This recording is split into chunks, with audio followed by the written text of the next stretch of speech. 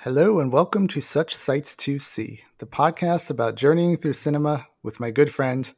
I am Patrick, and my co-host here, the Penelope Cruz to my Pedro Almodovar, Eric. I don't understand that reference, but thank you. It's similar to last week, a great actress to a great director. I consider you my finest actress. Oh, thanks. That's so sweet.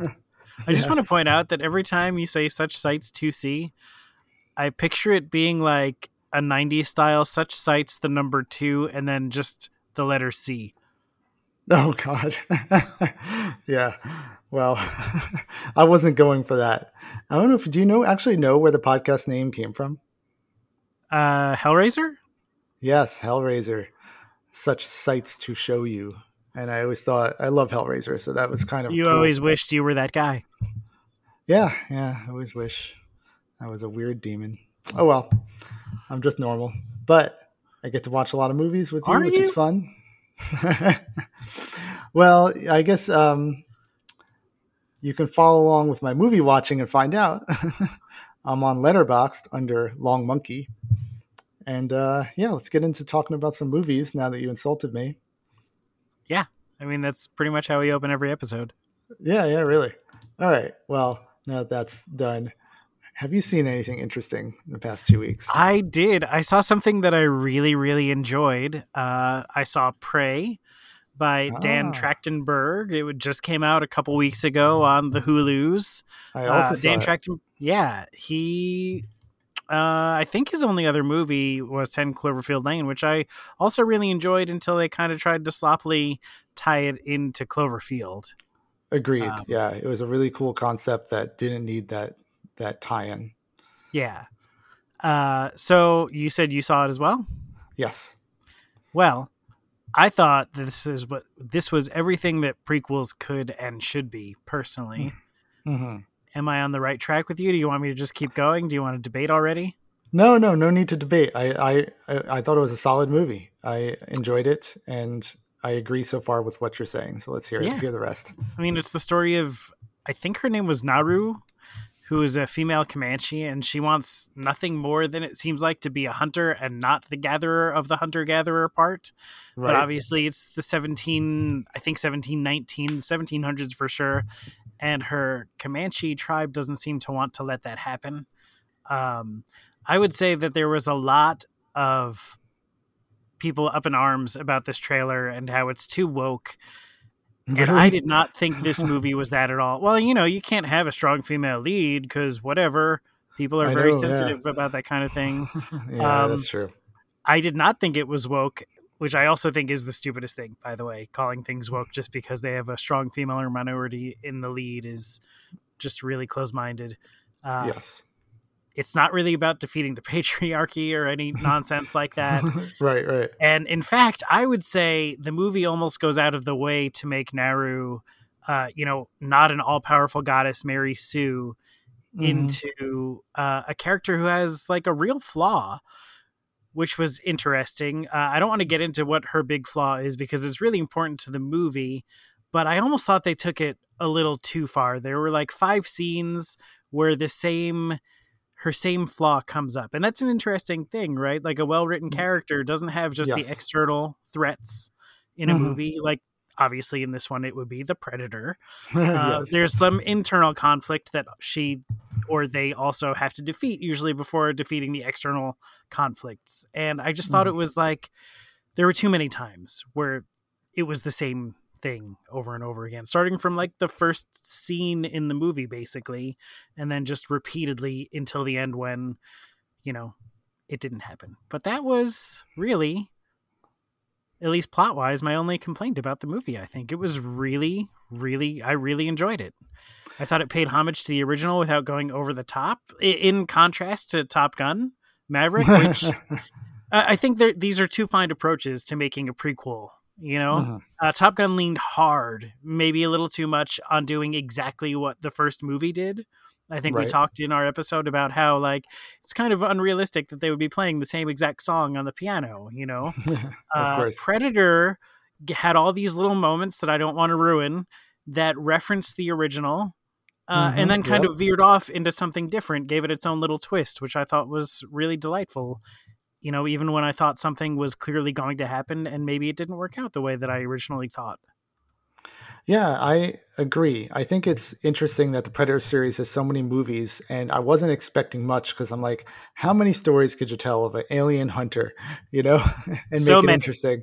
How dare you? Apparently, you can tell one more. That's a decent story at least. But I think I know what you're talking about with the flaw, and I do like that about the character. But I I agree. thought it was fine, but was- they just kept going to the well yeah, over and yeah, over I and over agree. again. You get the point. Yep. But I also want to point that the action scenes were really well done. You can see where people were. There was a cool one take scene that worked really well. Are you talking Yeah, about it's the just Predator versus the French trappers? yes. Because that was fucking awesome. Yeah, there's a lot like you can. After watching, I'll go into another movie in a second that had horrible action scenes. It was nice to watch just one that at least knew where to put the camera and knew how to block and things like that, like the basics, which is kind of rare nowadays to get like a solid action scene right. Yeah. Yeah, I only have like 2 real gripes about the movie. That was a minor gripe about the character. I did think it was an important, interesting flaw. But one, this movie was absolutely beautiful, I thought. It's almost like a graphic novel style movie in that each frame seemed like it could have been just a still picture that would have been pretty interesting. I really love the way Trachtenberg composed his shots. I thought like you had all of these Ansel Adams-esque kind of landscape shots when she's traveling through the Canadian wilderness, because this was shot in Canada. Yeah, great location work. Which you're like, how is this a negative? You need to see this in the theaters, and you can't. Yes, it's agreed. A Hulu only release, and I just was sitting on my couch watching this, and I have a big TV, and I was like, I want this to be in the theaters with like a high quality sound system, like a giant IMAX screen. This is the kind of movie that is made for that, and you can't see it. Right. And that's right, yeah. a big negative to me. Hopefully someday maybe they'll release it in theaters. I don't know. Yeah, it's getting a lot of buzz, so who knows? But yeah, I agree. It was definitely it would have been a great summer blockbuster movie, one of the better ones that I've seen all year. So yeah, and I did not like the new design of the Predator. I thought it was kind of silly.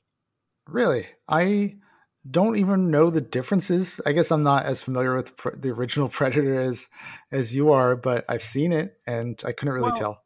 He's an interstellar traveler, but he's dressed in what appear to be bones and like very tribal kind of dress, which I know he's going back and fighting Native Americans, but they've never cared about a technological deficit. And I don't think he's like flying a bone ship through space. So it was just a weird choice. I thought it looked cool, but I was just like, I don't know why. Okay, I can see I kind of liked the fact that they took away, I don't know as much as you probably think I do. I guess his shoulder plasma blaster is an important weapon, and I do remember it from the first Predator. I do remember, yeah. And they took some of those away, and I don't mind that, because it has been 300 years, but you're still talking about an interstellar space monster alien.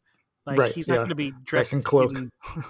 Yeah, even his like wrist controller thing appeared to be made of bone. And I'm just like, why?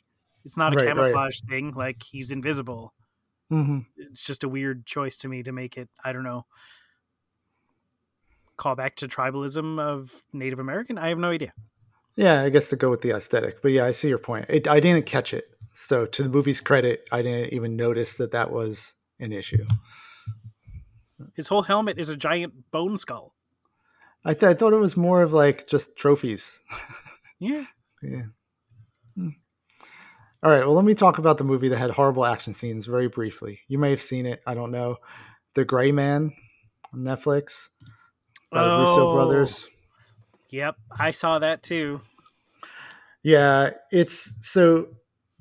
story. I'm not even going to go into the story. It's pulpy, secret agent on a run. Everyone's trying to kill him type of story, which we've seen a lot. And in Ryan Gosling's hand as an actor, it's entertaining. He's a charismatic individual, but the action scenes are just almost unintelligible. dark. Not almost. They were. They were like CGI, like obscuring everything. There, that scene in the plane The parachute. where, yeah, I had Yeah. no idea what was happening at all, and it really took I me still out of don't the know movie. how he lived, but that's okay. I guess. Yeah. I mean, the concept is cool. Like, I can see that scene of like where the plane's out of control and you're in zero gravity for moments. I can see that being a really cool fight scene in a capable director's hands, but I have no idea what happened on this production. Yeah. So it was a real, I mean, I wasn't expecting much, but I was still pretty disappointed in that one. I thought it'd at least be pulpy fun, kind of like Prey, just like a solid action movie, but no, it was definitely subpar. I did think it was fun, but I think you're correct in that it had so much more potential. It could have been like a really slick kind of James Bond meets the Kingsman kind of style thing, because those are the kinds of things that they're doing. Is this Kingsman almost but not quite like superhero assassin killers trying to fight each other? And the concept is fun. I really loved Chris Evans's character. Was hilarious. That is true. Yeah, he definitely. So there were like villain. some good moments, but you're right. The action, if they shot it like whoever directed John Wick, which I'm embarrassed to not know, if that person did this movie, it would have been phenomenal. I think because I don't think the script was the problem. I don't think. Right. Yeah, it was mostly the action scenes because they would have these cool, fun moments, and then action scene, you're like, And that's, a big problem in an action movie. Right. And they were long action scenes too. This is not a short movie. Yeah. Oh, well. But I think there's going to be a sequel, so maybe they'll get it right the second time. Yeah. The Beige When Man. are sequels ever worse than the original, right? Right. Oh, man. Okay, so you mentioned James Bond. That was the next movie I saw. The new James Bond, No Time to Die. Have you seen it? I saw it in the theaters, but I'm not going to lie, I barely remember it. It's a solid Bond movie, but the problem is, let me see the running time on this monster. It is a long one at 163 minutes, and everything in it is good. The intrigue, the plot is decent. Daniel Craig is a good Bond in general, and the action scenes were solid. But the problem was, it's just so much Bond. It's like 2 hours and 40 minutes of Bond. I was just in Bond overload. I'm like, oh my God, there's more Bond action, another Bond twist. I couldn't handle that much James Bond.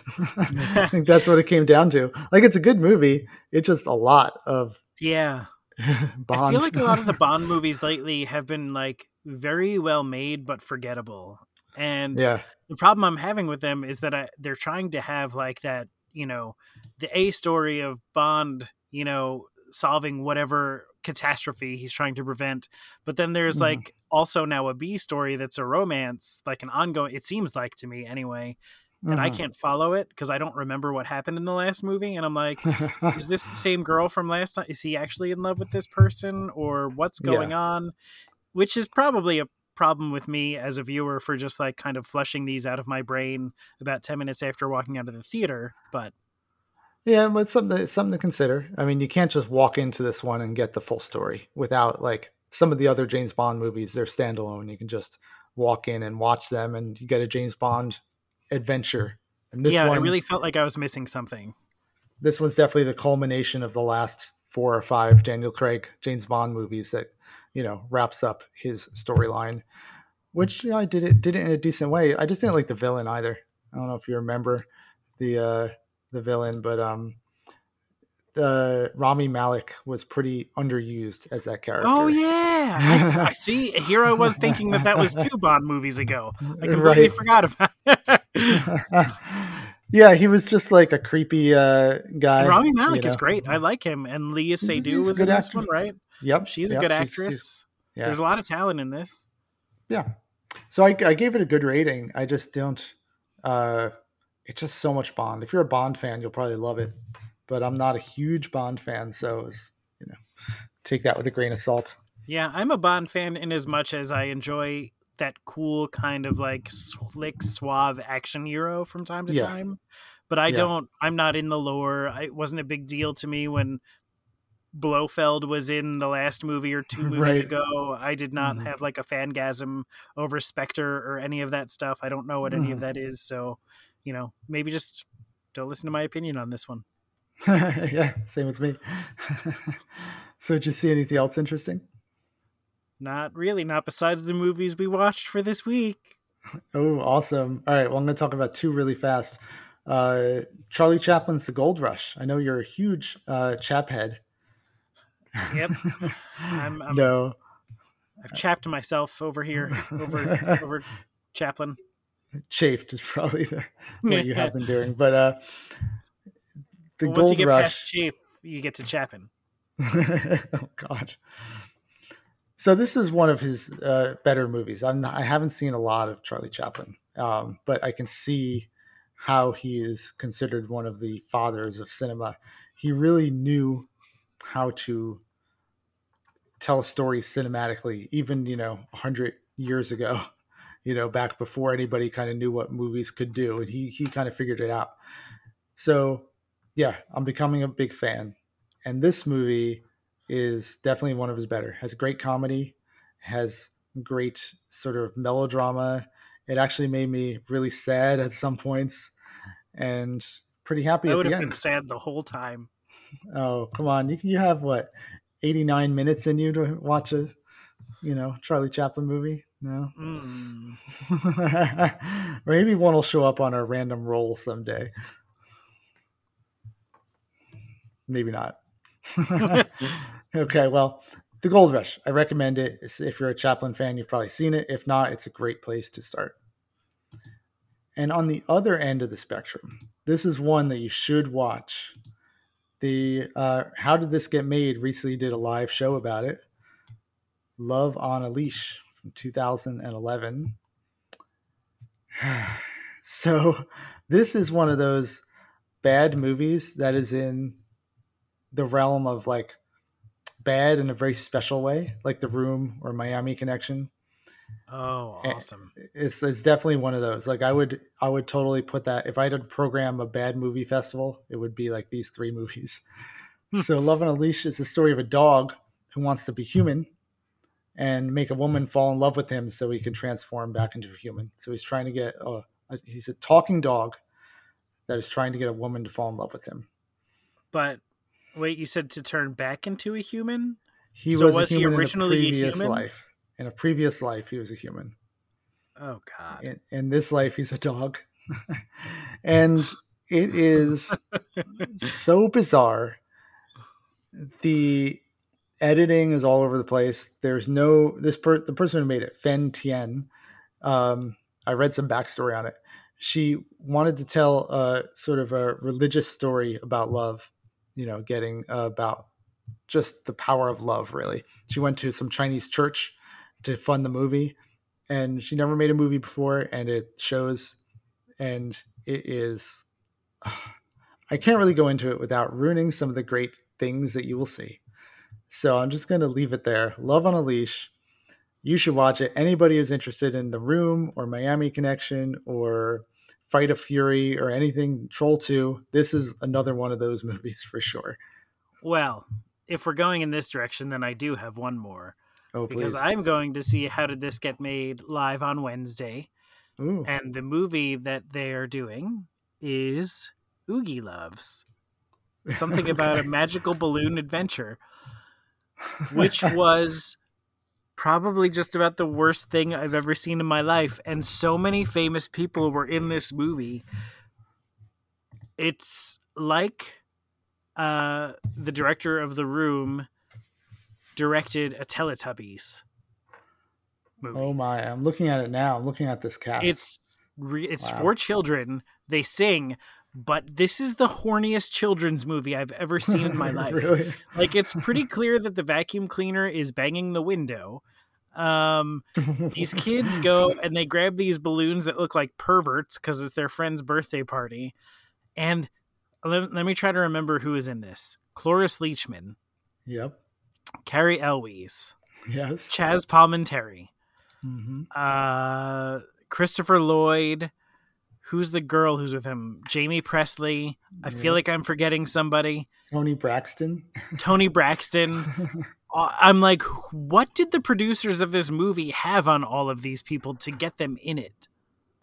It is the lowest opening movie of all time that opened in over 2,000 theaters. That is a fun bit of trivia about it. This got that big a release? Oh my God. It opened in more than 2,000 theaters and it only earned $400,000. I want to say in the neighborhood of $450,000 its opening weekend, with a budget of $20 million and a marketing budget of $40 million. They spent twice as much money trying to market this piece of crap than they did making it. So wait, and it does not look like $20 million. Is this a CGI movie or real puppets or what? Puppets. Oh, God. So is this the type of movie that you enjoyed watching because it was so bad? I was laughing the whole time, but full disclosure, I did take an edible, so yeah, that may have improved my enjoyment of it. I may have just otherwise been baffled and annoyed. Okay, I really want to watch this. Maybe I'll follow your lead and do it. But man, okay, we should trade movies. You should watch Love on a Leash, and I should watch Olgie Loves. Deal. All right. It's funny because I was so mad when they released. They are doing some great movies on this tour. Hard Target, you know I love Hard Target. Oh yeah, I know. That's they're great. doing Morbius in Chicago. I forget what some of the other movies. And then I was like, Oogie Loves. What the fuck is that? I don't want to watch this. Michigan hasn't Detroit suffered enough? Yeah. But after watching it, I was like, no. Actually, about halfway through, I was like, this is the perfect movie for this podcast, and I cannot wait. Okay, good. When is this show? Wednesday. Oh, cool. Well, I will talk to you after Wednesday. I can't wait for the next episode to hear how it went. Cool. Wow, that's exciting. I'm happy for you. Yeah, I missed the live show of Love on a Leash, so I just watched it for my own amusement. All right, well, there are other movies we watched for our mutual benefit, I guess. I guess. I don't know how I benefited from this, but... All right, well, the goal of this podcast, we each watch the same movie that we randomly chose last episode, and then we each watch our own movie inspired by that film. So the film we watched today for today's episode was Meatballs, 1979, directed by Ivan Reitman. I'm going to give you a short synopsis of this one. Bill Murray stars as Tripper Harrison, a man-child who long ago joined the North Star summer camp and apparently never left. Now a counselor, he uses his unique slacker joviality to befriend an outcast child, play pranks on the headmaster, and woo fellow camp counselor Roxanne via sexual harassment and assault. The film culminates in the Olympiad competition against the rival rich kids at Camp Mohawk. Will our underdog heroes be able to win? As Tripper Harrison repeatedly states in a rousing speech, it just doesn't matter. That is spot on. What did you think of this film? If you told me that the three people associated with this movie would go on to rule cinema in the 80s, I would have thought you were absolutely crazy because this was terrible. Terrible, really? I thought this was really bad. There was not much of a plot. To me, it felt like watching a whole bunch of not funny skits held together by the same location. It's definitely episodic, for sure. There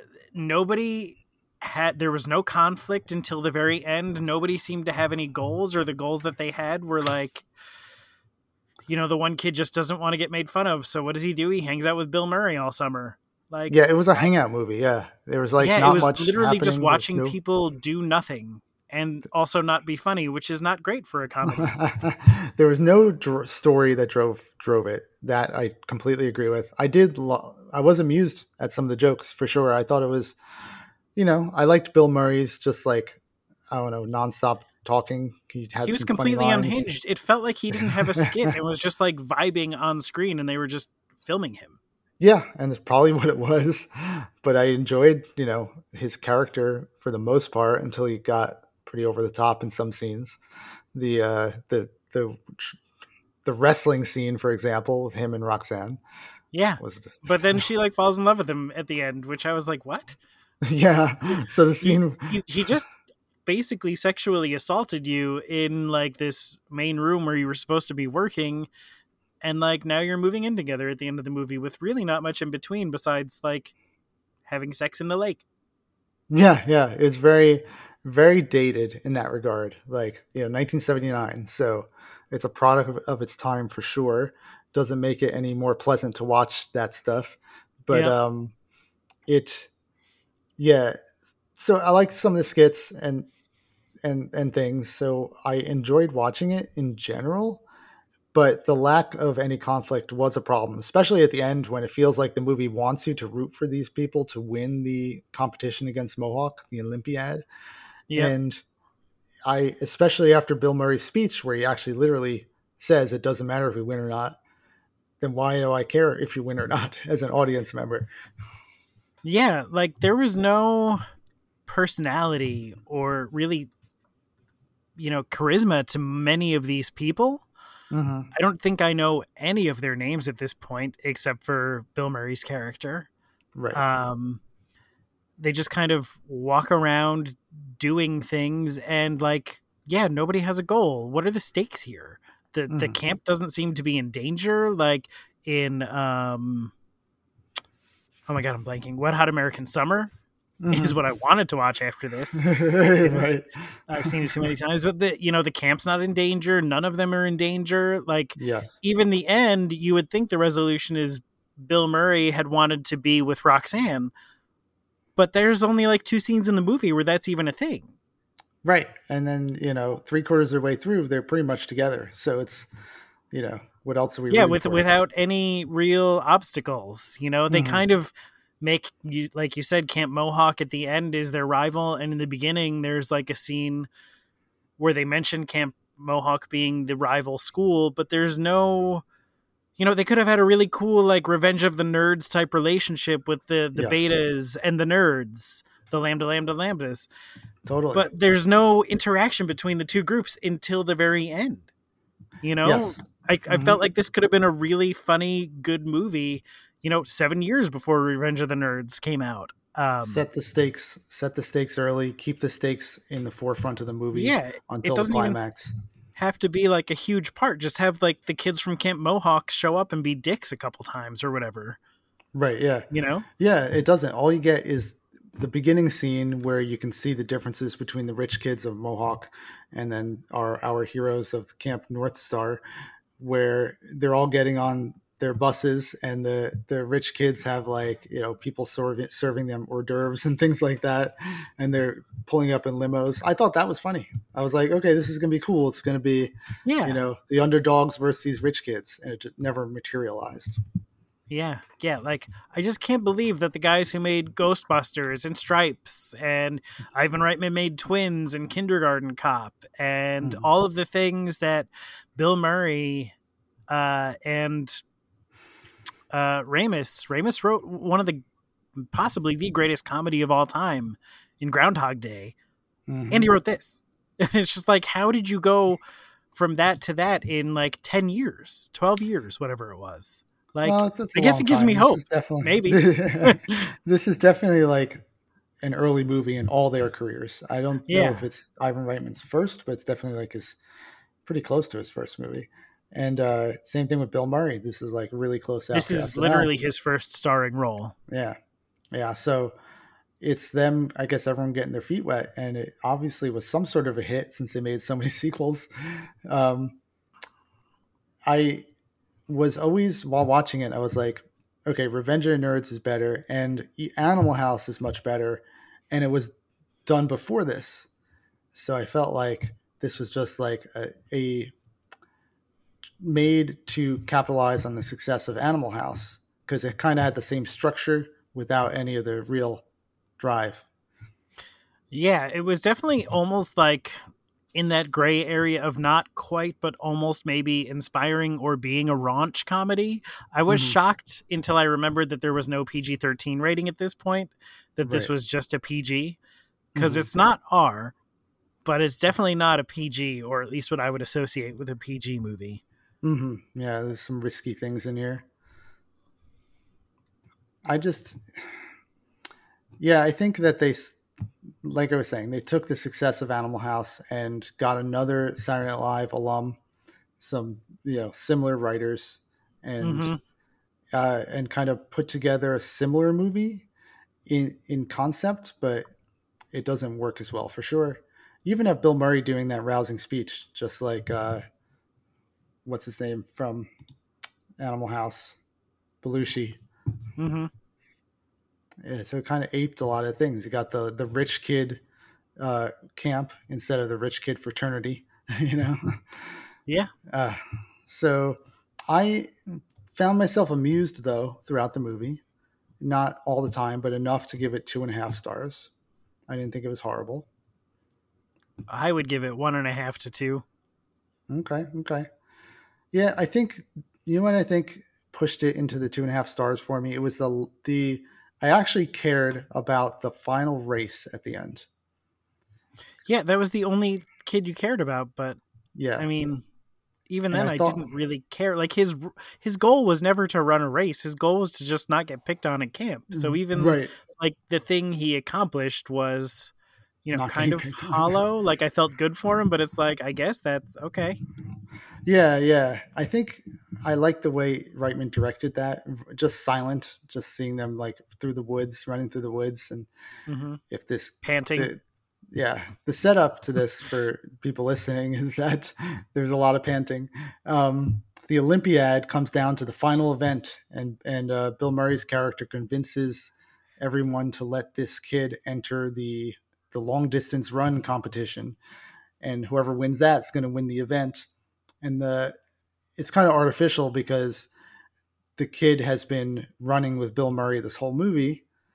That's how they kind of bonded, and that was clearly didn't fit when I first saw it appear on screen. Like, Bill Murray doesn't seem like a character who would get up early to start running.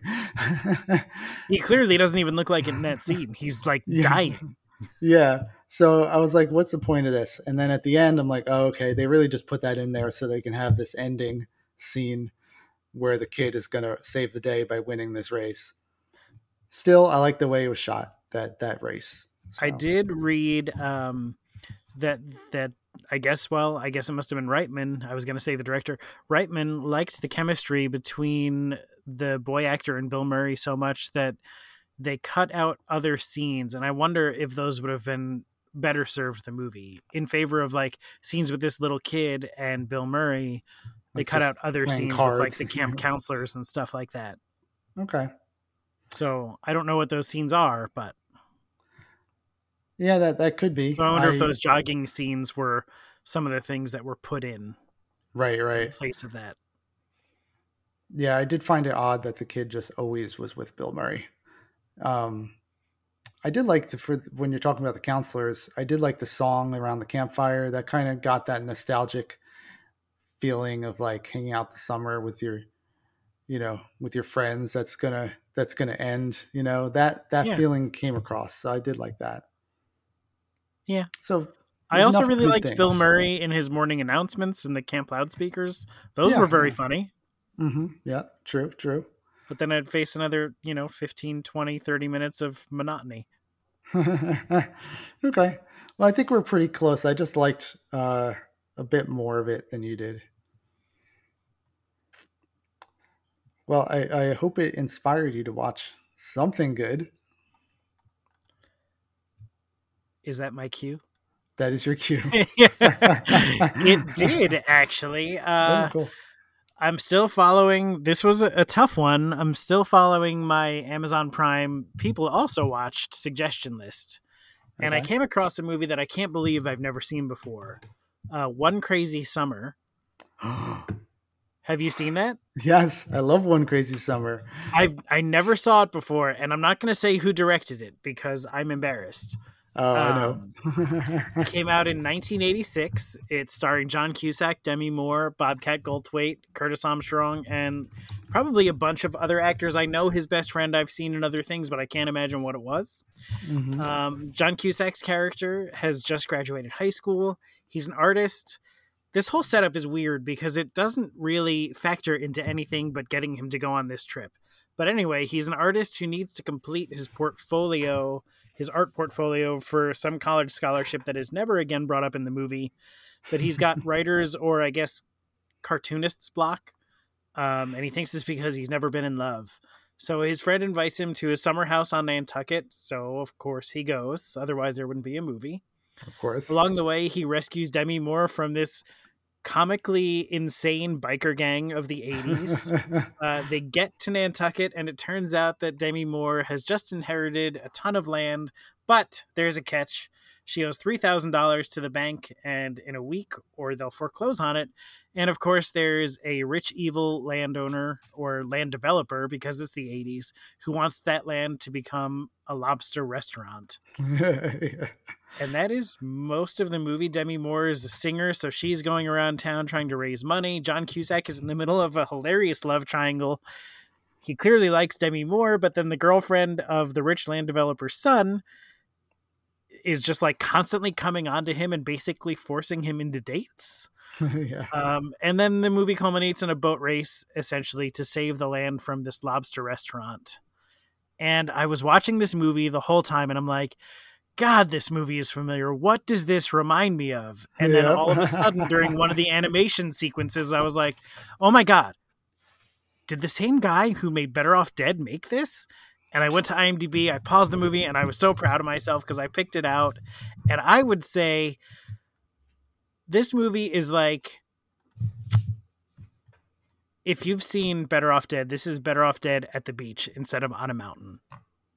It's a lot of the same comic sensibilities. The plot is eerily similar. Instead of skiing down the mountain on one ski, he's winning a boat race, but it is very similar. And it's almost like when I was watching it, I was like, it's almost like he saw the Goonies came out the year before and liked the idea of a land developer villain, because that was very much like those guys who are trying to buy the Goonies houses. Is like the villain in this is a goofier, unhinged version of those people. Yeah, that's a very 80s thing. Yeah, he's like, I just want to make the Goonies, but also Better Off Dead again. Right, with John Cusack. With John Cusack, and we'll throw in some Bobcat Goldthwait. Oh man, as a crazy person. I loved it. I'm glad. I'm a big fan of Savage Steve Holland. What a cool name. Savage Steve Holland. Yeah. Yep. There's so many like weird slapstick jokes. Mm-hmm. It kind of reminded me of like either a really toned down Zucker Brothers or like John Hughes Off the Rails. Like it had that very 80s teen comedy vibe, but also insane. Like there are these two little girls. They bring in this concept of this girl, you better not make fun of her really ugly dog, and she's got a really ugly dog. And there's these two girls, and they start making fun of her, and like seconds before the crossing guard told them not to make faces or they'll get hit in the back and they'll get stuck like that. So they start making faces at this dog, and the girl slaps her in the back, and then both of their faces are stuck in these like hilarious ugly girl faces, and they keep showing up at random parts of the movie. Yeah, I know. That's the kind of movie. The motorcycle guy who was played by the guy who played Sloth. Really? Yeah. They jump a car into a ferry at one point, which is goddamn hilarious. So he tries to follow on his motorcycle, ends up in the water, and he comes out with like fish sticking out of his hair and his beard. It's very surreal. I always admired how off the wall the humor in those movies are. It's definitely not grounded in reality, and it's like cartoonish. The possibilities of cinema realized in a like a broad comedy. I loved it. I can't believe I haven't seen it before, because I have loved Better Off Dead since I was a small child. We should see what else Savage Steve has done. I've seen he's done a lot of TV and not a whole lot of other movies. How I Get Into College is another good 80s one. Not as good as those two. And then a lot of like weird newer made for TV stuff, it looks like. But I'm glad you saw that one. I'm glad you liked it. Yeah, I guess it kind of does feel like Wet Hot American Summer in a way. I think that's similar humor. Mm-hmm. Like just like surreal stuff happening all the time. Yeah, I would say this is like probably closer to normal than that, but not much. Yeah. Cool. Makes me want to watch it again because it's been a while. And Better Off Dead. A good little double feature. All right. Well, I'm going to talk about mine. Mine also involves a horribly evil 80s land developer trying to take over a summer camp, because I went the summer camp route for mine. I wanted to, but I couldn't find anything really that I was at all interested in.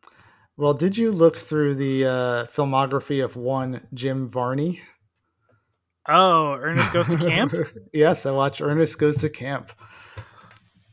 I haven't seen an Someday Ernest we'll movie. make the same movie. That's my dream. Right, I know. I haven't seen an Ernest movie since I was a kid. So I was like, Ernest Goes to Camp is the first one. This is a good chance to kind of see where it all began, to see if I still enjoy them as much as I did when I was 7. God, I just don't want to know the answer to that question for myself. All right. Well, I will tell you that I did enjoy it. It is not a great movie. I'm not going to go start watching all the Ernest movies again, but I'm glad I revisited the character. So this is his first movie. So I guess before that, he was only a character in commercials and stuff. So he is a summer camp repairman, and all he wants to do is be like a camp counselor. That's his dream at this camp. Dream big. And the camp is run by just some camp counselors are kind of mean to him, but the owner is a Native American man, the last of his tribe. Him and his granddaughter are the last of the tribe, and they own the land. And they built the summer camp to instill the values of their tribes into the kids that attend. And Jim Varney, Ernest, knows everything about this tribe and has been learning the sign language and all the rituals and knows everything about being a camp counselor, but he's a buffoon. He's always hurting himself. One thing I noticed about this Ernest movie is I did not realize how much he hurts himself in these movies. He's always falling down or getting crushed or getting hit by things. It's pretty brutal. These movies are like the outtakes of a Jackie Chan blooper reel. Yeah, really. So long story short, there's an evil land developer who wants to buy the land to harvest the minerals beneath, played by John Vernon, who you would recognize from a lot of things if you saw him. He plays a good evil businessman. And he kind of tricks the Native American chief to giving up the rights to the land because of Ernest not smart enough to understand that he was using Ernest for his sign language to trick the chief into signing some papers. And then the bulldozers come in, and Ernest and the kids have to stop it. One subplot I didn't mention was that there were some delinquent kids from a juvenile facility sent to this camp called the Second Chance Program. And Ernest, since no one else was going to do it, is given the job of being their counselor provisionally. So he gets to be a counselor. He gets to turn these second chance kids around who want nothing to do with camp. And he instills the values of this camp into them. And together they take on the Do you have to make it sound so dirty? So there's nothing dirty going on. It's just a lot of slapstick, a lot of violence, and clear. So the thing that is better about with this than Meatballs is that clear stakes. Everything. Yeah, you knew who the bad guys were. You knew what the good guys needed to do. It's like very black and white. You just want to see these kids fight off these these construction workers, and they do by blowing up a lot of equipment and shooting homemade bows and arrows at things. Yeah, they basically are. And it all wraps up very nicely with Ernest saving the day. And I have to admit that when the not the training montage, but like the montage of them getting ready for the big climax, building all their weapons of war and like prepping their plans, I was like, and it had a cool 80s song. I was like, I'm totally into this. This is cool. So you can picture that. You might not know the answer to this question, but I'm just wondering, I know Ernest Goes to Jail is a sequel to this, but is it the sequel? Is that why Ernest was in jail? For like blowing up the sabotaging, he doesn't industrial know. sabotage? Ernest Saves Christmas is the next one. Oh. And then Ernest Goes to Splash Mountain. I think that's a short. Oh, I was like, I don't remember that one. I remember That's Ernest Scared Stupid. Then he goes to jail. Then he gets scared stupid. Yeah, and then there's a bunch more after that. Slam Dunk Ernest. Ernest Goes to Africa. Oh my. Oh, it keeps going. Ernest in the Army. Okay, let's not worry about that. But the first one, at least does the character right. I'm not going to say it's a good movie or really entertaining to watch, but it at least knows what it's doing and does the 80s kitschiness fairly well. Yeah, I remember loving it as a kid, but it's one of those things that I think I might keep locked in a vault for a while.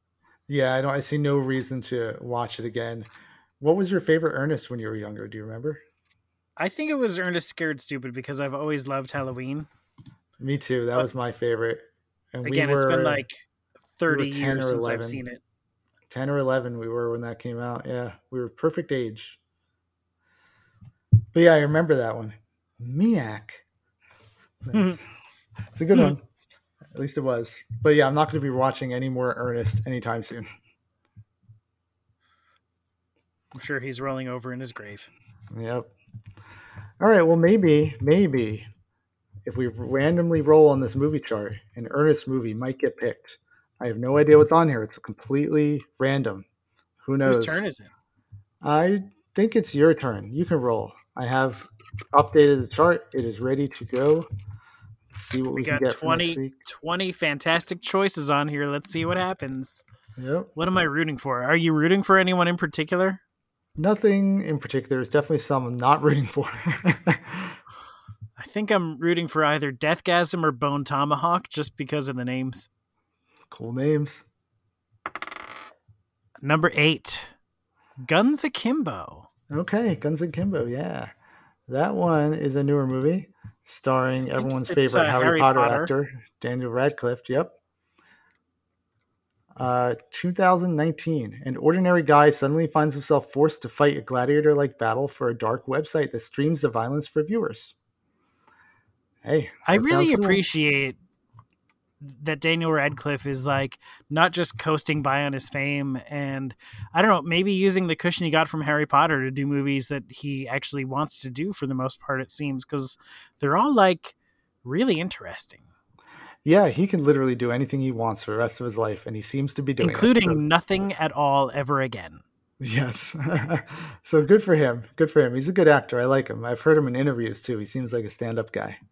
Yeah, it's got to be impossible to grow up with that level of fame and be normal, but he seems to maybe have succeeded somehow.